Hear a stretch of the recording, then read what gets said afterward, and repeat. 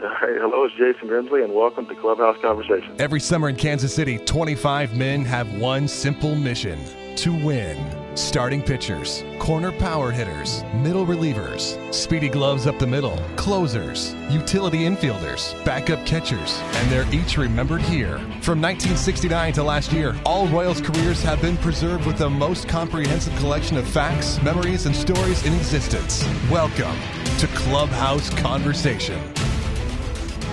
Hello and welcome to another edition of Clubhouse Conversation, the place where we talk to all your favorite current and former Royals players and get those stories you can't hear anywhere else.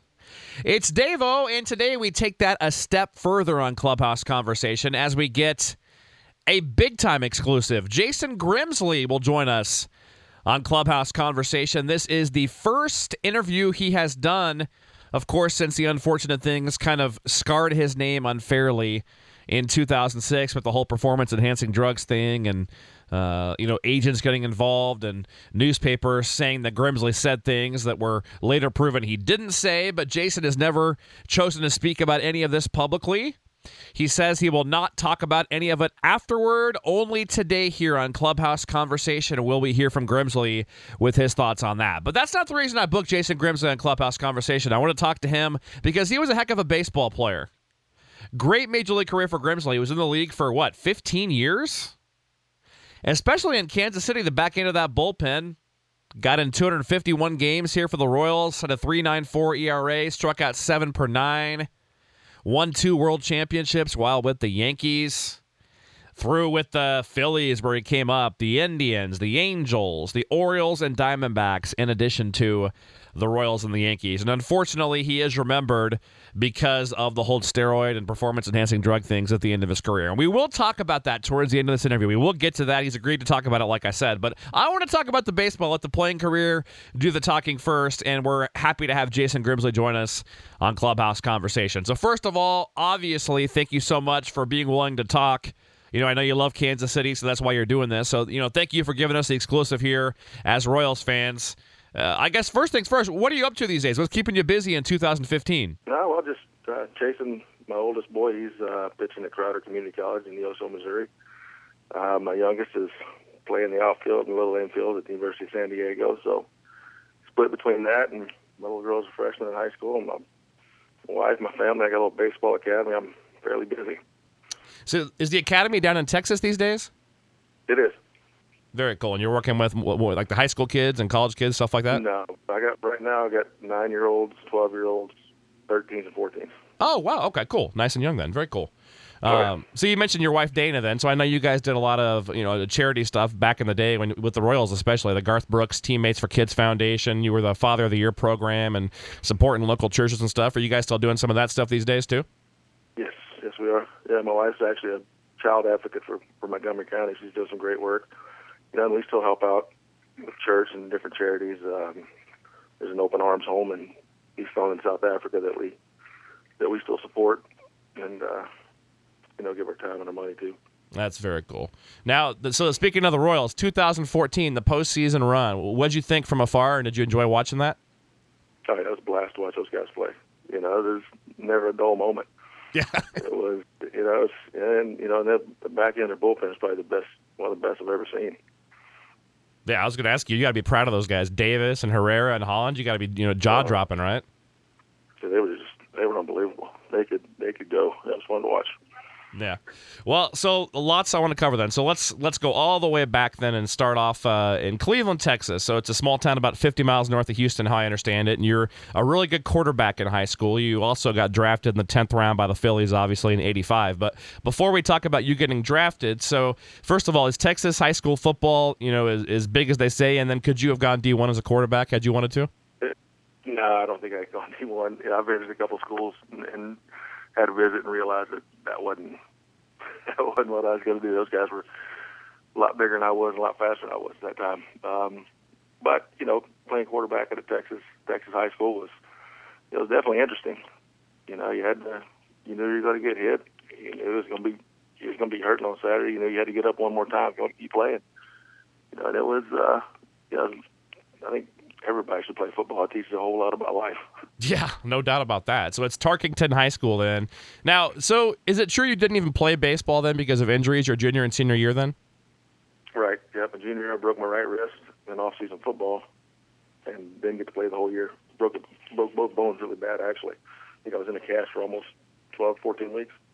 Jeez. And then my senior year, I broke my left wrist and hurt my right shoulder in a basketball game, and didn't get to play my senior year.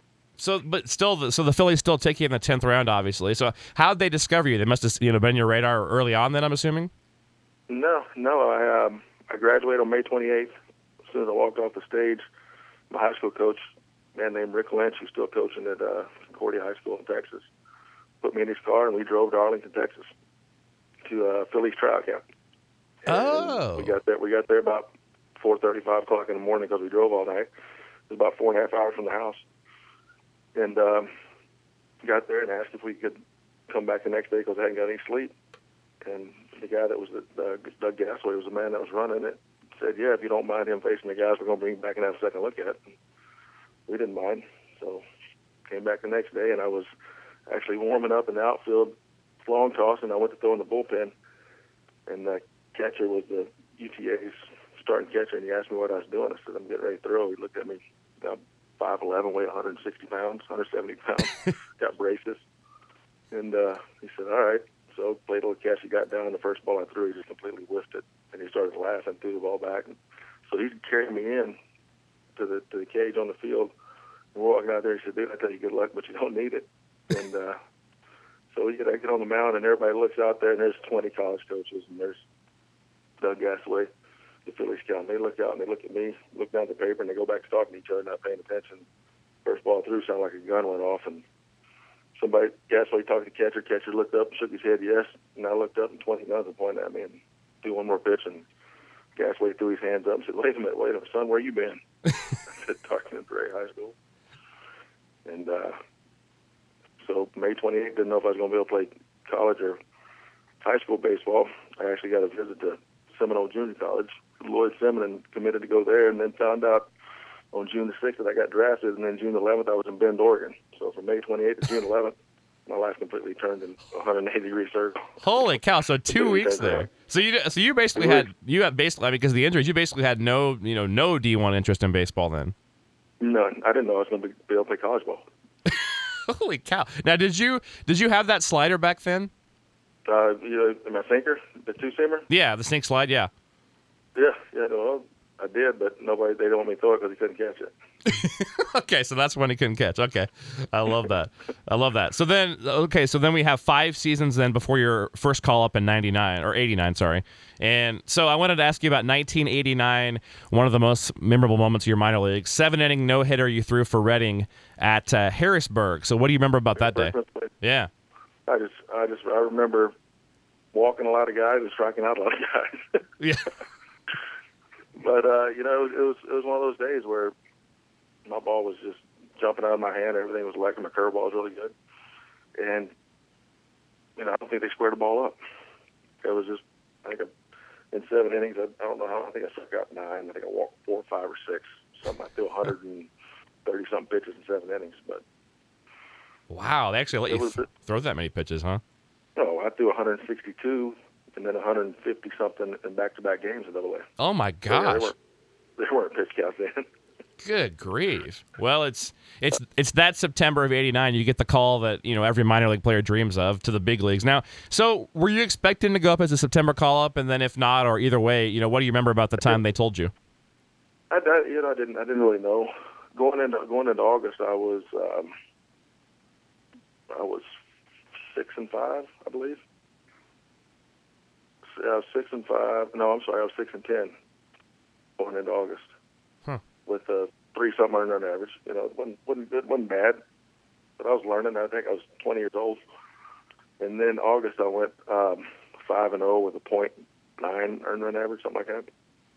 And we get down to the playoffs. I pitch a game in the playoffs, and we didn't have cell phones then, so our manager, Mike Hart, stopped at a rest stop, used the phone, got back on the bus, and we got to Reading. He said, Jason, you see in the office. And I didn't know what was going on, And then told me I was going to the big leagues. And then that was one of the best calls I've ever had, best calls I ever got to make in my life. When I got to call my dad and tell him that. Oh my gosh! So at a rest area, he got the news. That's classic. I love that. Yep. That's great. Now, your 3 seasons then with the Phillies, you had parts of 3 seasons. What are your favorite memories of your Phillies days at the major league level? Oh, the guys that I played with, and playing in Veterans Stadium, and having a chance to go through spring training with Mike Schmidt. I got introduced to Gus Heffling, who I still keep in touch with, and really love and respect. Got to play with Bill Murphy, got to play with Dickie Thon, Lenny, Darren, and Roger McDowell, Jeff Parrish, but the list goes on of guys that, I looked up to as a 21, 22-year-old kid, that helped me along, and, they didn't have to look out for me like they did, or talk to me like they did, or carry me along like they did, but, a lot of them did. Yeah, and you kind of gave back later, because I've talked to like Justin Heisman in recent weeks and DJ Carrasco, and Heisman told me a story once where he was at Yankee Stadium and kind of looking at the monuments and all big-eyed, and you came up to him and said, you a little nervous right now? And he's like, yeah, I'm kind of overwhelmed. And you're like, I still get that way even now. So, I mean, was there somebody like that back then that was kind of like that to you when you were coming up? I mean, there's a few of them, and, like I said, you got Don Carmen, who's a big influence on me. Really got along with him well. He helped out a lot. He pretty much showed me what it was like to be a big leaguer, in the sense that, there's some guys you play with that, they're not going to have anything to do with you. They don't want to talk to you. They're here, you're here. And it was, it's just like you're in the same clubhouse. But, Don Carmen made it feel like he genuinely wanted me to succeed and help me get to the next level at the big leagues, to where I was a consistent player. Yeah, well, I remember that as a 19-year-old kid, and I remember the way he treated me. 19 in spring training, and 20, 21 when I got the big leagues, and I said I want to be looked at like he's looked at by every player that walks in the clubhouse. The respect that he has. Don was a good pitcher. Wasn't the greatest pitcher in the world, but he's a big league ball player and had some success. But it was the way that he treated people that really stuck with me. The way they treated me. And I said, that's what, when I'm established and these kids look at me, that are coming up, that are wild-eyed and, got adrenaline, and there's a little apprehension and tension in them. And I want to be able to do what that man did for me.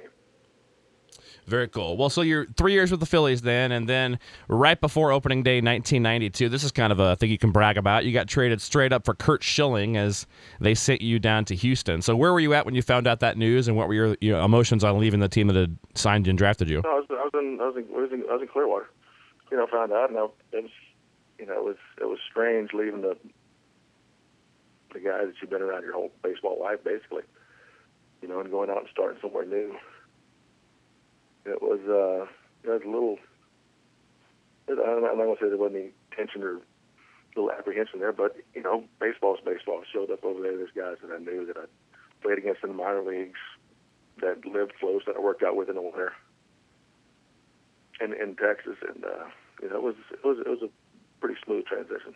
You spent 92, that one season in AAA Tucson there, and then they kind of released you quickly after. Were you surprised that ended so quickly, that you weren't given more of a rope there?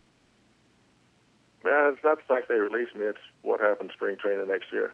Oh, really? I had a really good spring training. I think I was 4-1, had a save, gave up. I don't know how many runs. I didn't give up hardly any runs at all. I'm on the bus getting ready to go to the airport. They got my truck on the trailer, and front office calls me in, tells me that they're going to send me to AAA. They want one of their draft picks to give him a chance to see what he can do in the big leagues, and they didn't think anybody's going to pay me the money they're going to pay me to play AAA ball, and it's late in the year, so basically I didn't have a choice. And I looked at both of them and told them, said, yeah, I got a choice. Take my truck off that trailer. I said, I'm going home. And they said, you can't go home. Nobody's going to pick you up. I said, well, I'll dig a ditch. I don't care. I'm not playing for you. That's great. And then I drove home and got a call from the Indians, and went to Charlotte a couple days later and played with one of the greatest men on the planet, Charlie Manuel, who I absolutely love and respect to this day. Probably probably like no other manager I've ever had manage me. Huh. Now, so speaking of Cleveland then, so you mentioned, going over there, parts of 3 seasons you spent at the big league level with the Indians, had some real good years there. Now, one of the classic stories, obviously, is July 15th of 94, the Albert Bell corked bat story. So I've read somewhere where you mentioned, it was a pure adrenaline, you crawled in the ceiling and switched the bats. Kind of tell that story for people that don't know about that. Oh, yeah, that was, Albert went up to the box, and Gene Michaels, the White Sox manager, Thomas Kennedy's bat, asked the home plate umpire to look at the bat, and they looked at it and said they need to look at it further, and they took it in the umpire's room, and I'd walked in with umpires that day, and we're talking to them, and knew their room was on our side of the wall, the division behind home plate, and I knew it was a false ceiling. I just looked at Buddy Bell. I said, Buddy, I think I can get that bat. And he looked at Grover, and Mike Hargrove told me to go get it, so off I went. Put on some batting gloves, put on my tennis shoes, got a flashlight, got a bat that wasn't an Albert Bell model because there wasn't one he didn't have that wasn't corked. Dirtied it up, and took me about 2.5 innings to get over there and about 2 innings to get back. So about an hour and a half later, I come back with his bat, and I'd swapped it with the Paul Sorrento bat. But dropping in that umpire's room was, I don't think I've ever had my heart beat that big in my ears. So, how did you know where you were going? You were just up in the ceiling for like an hour? Just winging it. I knew they were right next to the wall that separated the division behind home plate, the tunnel behind home plate, and I just had to go as far to the right after I hit the wall as I could.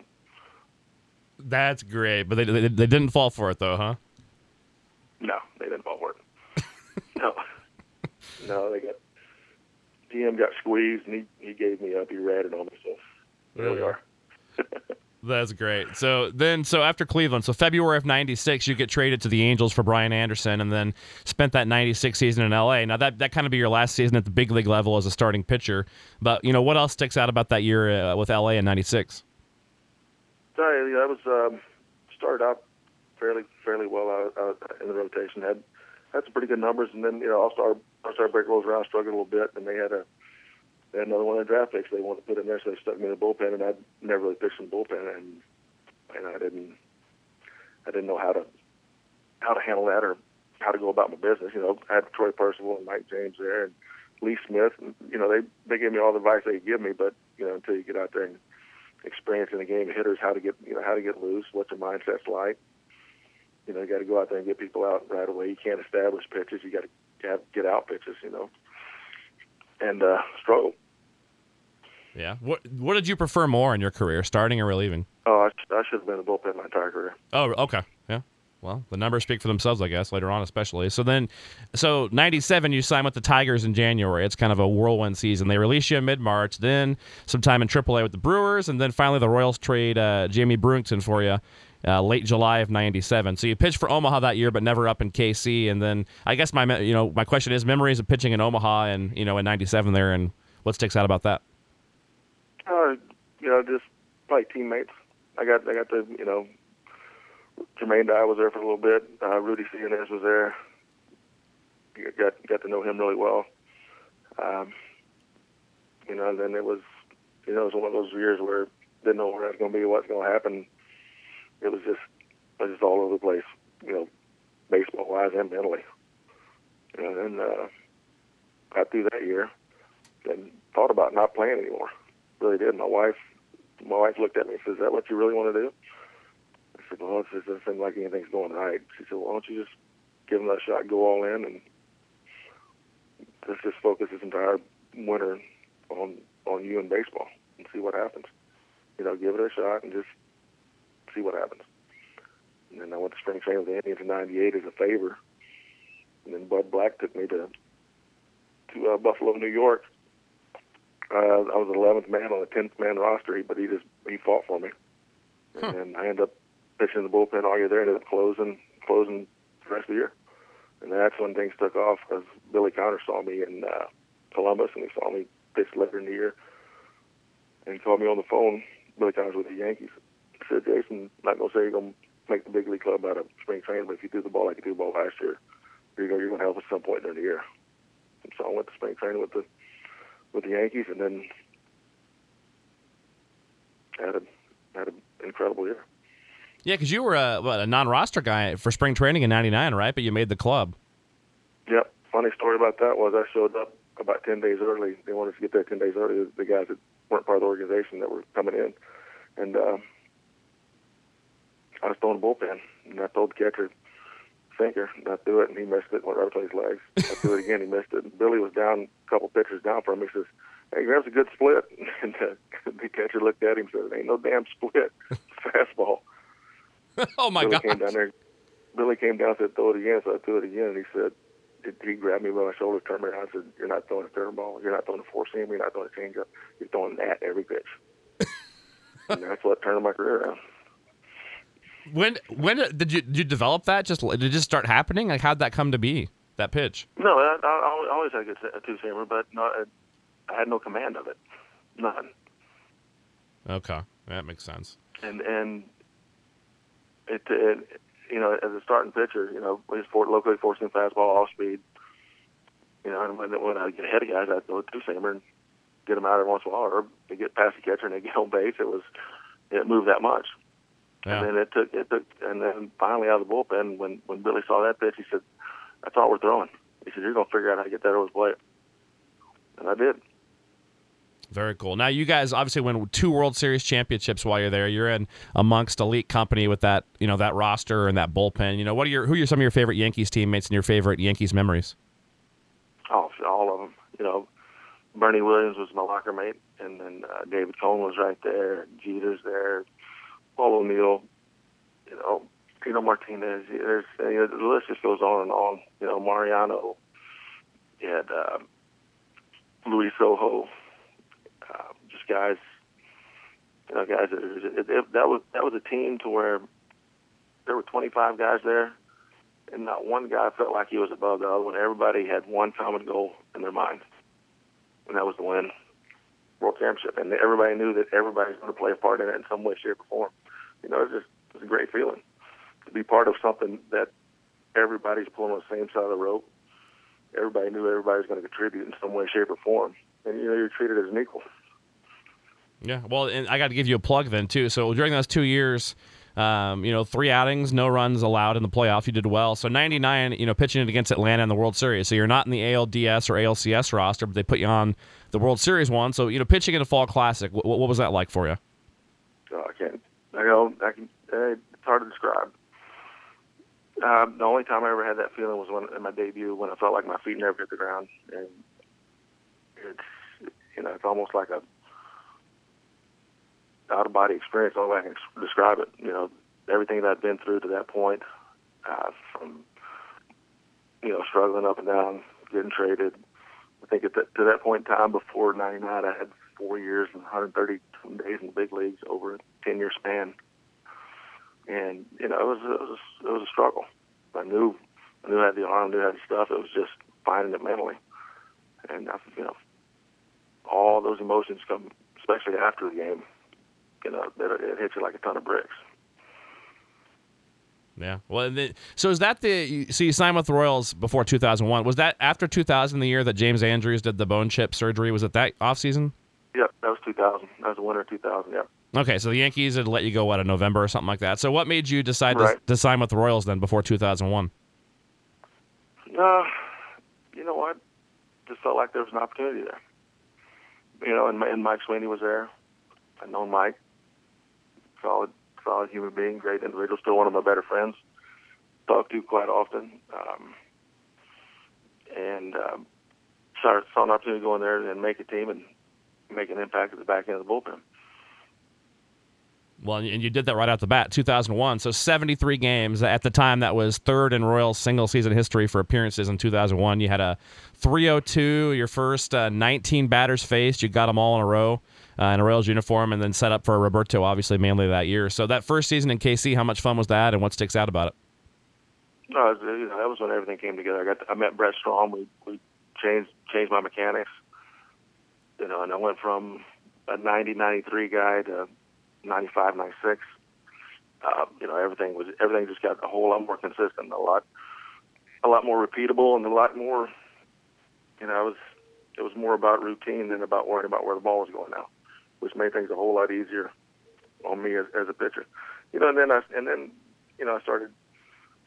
I was a club rep, for our team. I was on the pension committee, so I got involved in that end of it. It was just one of those maturing processes where you're a veteran, you're supposed to be a leader in the clubhouse and on the field, and away from the clubhouse. And I sort of transitioned to that role there. That was now what I was shown when I was with the Phillies, through Don Carmen and Roger McDowell, guys like that. I felt like that's where I was at that particular time. And then, so 2002 comes around, so Tony Muser gets fired. Tony Pena takes over. Now, I wanted to ask you about Muser. How'd you like, playing for him? I like playing for Tony. No-nonsense guy, hard-nosed baseball man. You play hard, he loves you. If you don't play hard, he's not going to like you that much. Yeah. That's all you can ask for out of a manager. And he was extremely upfront and honest with you, which I absolutely loved. Yeah, great baseball man. And then, so 2002, again, you get in 70 games. You have a 3.91. You're Royals Pitcher of the Month in August. And then baseball history that September. So you've seen the movie. Oakland has the historic 20-game winning streak on the line. September 4th of 2002, 11-0. You guys are behind. You come back and tie it. And then Hatteberg gets immortalizes, and there's a movie made about it. So, what do you remember about what do you remember about that day, first of all? Just couldn't believe we came back, and then you make one mistake, and that's completely washed away. But I never thought it'd be a movie or anything like that. I just thought it was one of those days. Yeah, you made Hollywood a lot of money. Think of it that way, right? Had you gotten him out, that movie wouldn't have been made. Right, that is correct. What did you think of some of the actors? I loved the African American guy they had playing Raul on there. Did you see some of the actors? I really didn't pay attention to it that much. Yeah. I don't think I've seen the movie completely through. I've just seen the clip. Everybody says that to you. Oh yeah, and I see it over and over. Yeah. They said, "What did you say right there?" I said, "What do you think I said?" Oh, you've never actually seen the whole movie? No, I don't think so. No. You got to check it out. It's a good movie sometime. I will. Kind of cheesy, Dave Justice buying soda pops in the clubhouse. I don't think that probably happened, but No, probably not. Chance not. Yeah. So 2003, then the next year, that's a magical summer for the Royals, which kind of spoke how depressed this organization had been for so many years. But at the time, 2003, a magical year for us. You missed the playoffs, but you're in first place late in the year. You're over 500. You have that insane August where everything goes right. McDougal and Harvey are, world beaters, and so that 2003 season, when you think back, how fun was that for you? That was a good time. That was a good time. That's like you said, everything came together. We just came up a little bit short there at the end, and it was disappointing to everybody. But we knew we'd done something pretty cool. And you guys had Jose Lima was on that team. What kind of man was Jose Lima? Oh, Lima, he was never a dull moment. Never a dull moment. Probably the most energy of any ball player I've ever been around. He just always laughing, always happy. Just a good guy in the clubhouse, great man. I love that guy, man. Now, how about your favorite KC teammates? Do you stay in touch with any of those guys anymore from these days, from back then? Oh, yeah, there's Mike Sweeney, no doubt about it. Yeah. Yeah, Mike Sweeney and probably Jeremy Affeldt, those two guys. I still keep in touch with them. And Curtis Lescanic, still talk to Curtis. Did you? Those guys really stick out. Did you meet Sweeney back when you were in Omaha in '97? Is that when you knew him first? I met Sweeney. I faced him a few times before that. Knew of him and heard nothing but great things. Just saw him, man, and one of the first people I meet when I get there is him, and go from there. Yeah, sometimes you think he's not even a real man. He's such a good guy. It's amazing how consistent every day. He's a great man. Yeah, no doubt about that. So 2004 rolls around. It's kind of a debacle for the Royals. The Gonzalez and Santiago things don't work out well. The Pena showering and with his jersey on, the Eduardo Velazquez incident, and then eventually you get traded for Denny Bautista to Baltimore in 2004. But before that, the first few months of 2004, how disappointing was that being a part of that team? Yeah, we had high expectations. There were some pieces added they thought were going to help out that didn't pan out, and starting pitching sort of took a hit, bullpen sort of took a hit, and then, like I said, we just went into this tailspin. Didn't help that much, It was, it was a little disheartening. Then there was about 15 days before you get traded. I'm sure you probably remember this. June 6th of 2004, the Red Sox are in town, and you and Ken Harvey converge in that infield chopper, and he throws the ball into your head. How awful was that, man? Was that just one of the most painful things ever? Yeah, that's the only time I've ever been knocked out. I knew where I was. I couldn't see nothing. I could hear everything, but I couldn't get up. My body didn't want to work. It hurt. That one hurt. Was that a concussion? I can't remember now. Or was it just... I don't know. There was no... I probably had one. Yeah, probably had several, right? Oh, yeah. And then, back then, it was, all right, follow my finger, you're okay, get out of here. Yeah. So, June 21st, you get shipped to Baltimore. Were you expecting that? And then what were your emotions on leaving KC? No, I was expecting to go somewhere. I knew somebody's going to need some bullpen help. And, it was sort of tough leaving. Like I said, I had some great friends, great teammates, and went to Baltimore and played for Lee Mazzilli, who coached me when I was in the Yankees. Had a good experience there. Ran into some guys that were good men. Great teammates again. In baseball, that's all there are. It's just everywhere you go, you get good teammates. And then probably threw a little bit too much at the end of that year. I think I was up or in a game 19 days in a row a couple times, and my arm blew up. The ligament exploded. That was with the Tommy John that offseason, right after 2004? Yep. October 11th, I had Tommy John. Yeah. So then obviously a real tragic thing happens that offseason. You're living in Kansas City. You're, I believe, out in OP. And then, how I understand it is you dropped your boys off at school one morning. You're going to rehab. And then you get the tragic call that a plane has crashed into your backyard up to your foundation. And a couple people had lost their lives. I mean, what do you remember about the moment you found that out, and how tragic, how tough was that? Yeah, it's one of the hardest things to ever go through, and the trauma that it caused my wife, my little girl, and, me not knowing, I knew they were okay, but not knowing if they were okay. You know what I mean?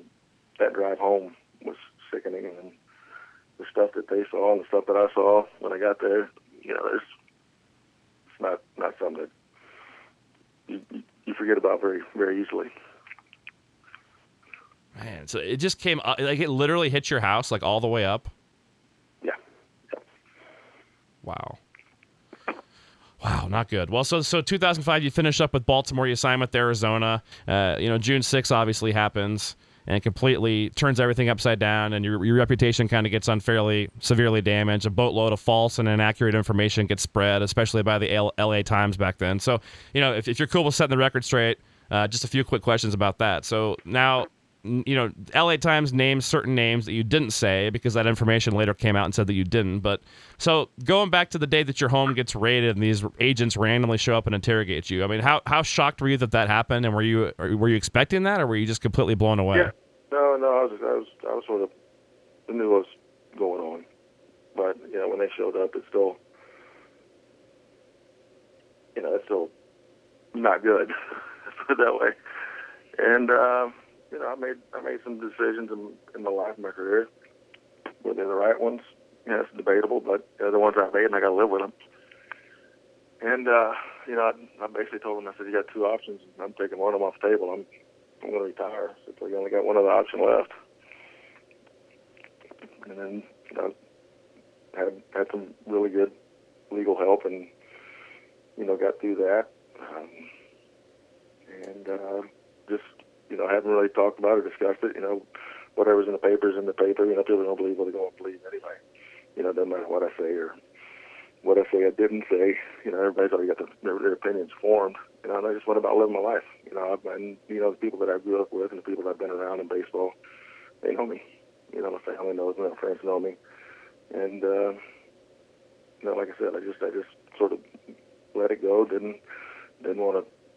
Had opportunities to write books, like all these other guys, and do different things like that, and just never wanted to be a part of that. I just left it alone. So, what exactly were these guys asking you? I mean, was it like grilling you, where you felt uncomfortable and stuff? Oh yeah. There were things they were asking. Every question they ask you, you pretty much know they already know the answer to, and they already had the answer, but they just wanted to ask questions about certain guys, and just basically told them never really saw anybody do anything. So you can assume all you want just by looking at them or whatever. I said, but I never physically saw anybody do anything. take anything. That was me. I'm the only one that I know. Yeah. Well, now, as far as the different stuff you used throughout your career, was that mainly just because of just bouncing back from all the injuries you had and stuff? Is that is that why it happened at the time? Yeah. It's just just help you heal quicker. There's no doubt about it. And you're 38, 39 years old, and you want to keep playing. Just one more day. And most times they'll do whatever it takes to have one more day. Yeah. How did you keep your mouth shut? Like, I would have been so mad if I was you. So you look back and you see all this crap getting made up, and I'm sure they probably told you not to say anything, but how difficult was that, for you to not talk? No, it wasn't difficult. I just didn't pay attention to any of it. Never read up on it. People talk to me about it, and I go, well, that is what it is. Whatever you want to believe, you can believe, but that stuff's over and done with. I'm moving on. I'm not going to go out there and sit up on a soapbox and plead my case when what I did was wrong, and put my family in a bad spot and put some other people in a bad spot. Who am I to go out there and scream and holler and try to defend something that's indefensible? Number one, even if they try to stick on other stuff on top of it. Well, you probably also found out who your true friends in baseball were too, right? At that time. Oh yeah, you definitely do that. There's no doubt about that. Yeah. Well, I guess the last question about that then would be, what would you like to say? Is there anything you'd like to say to set the record straight, or anything you want people to know? No, it's just, like I said, it was something that was done.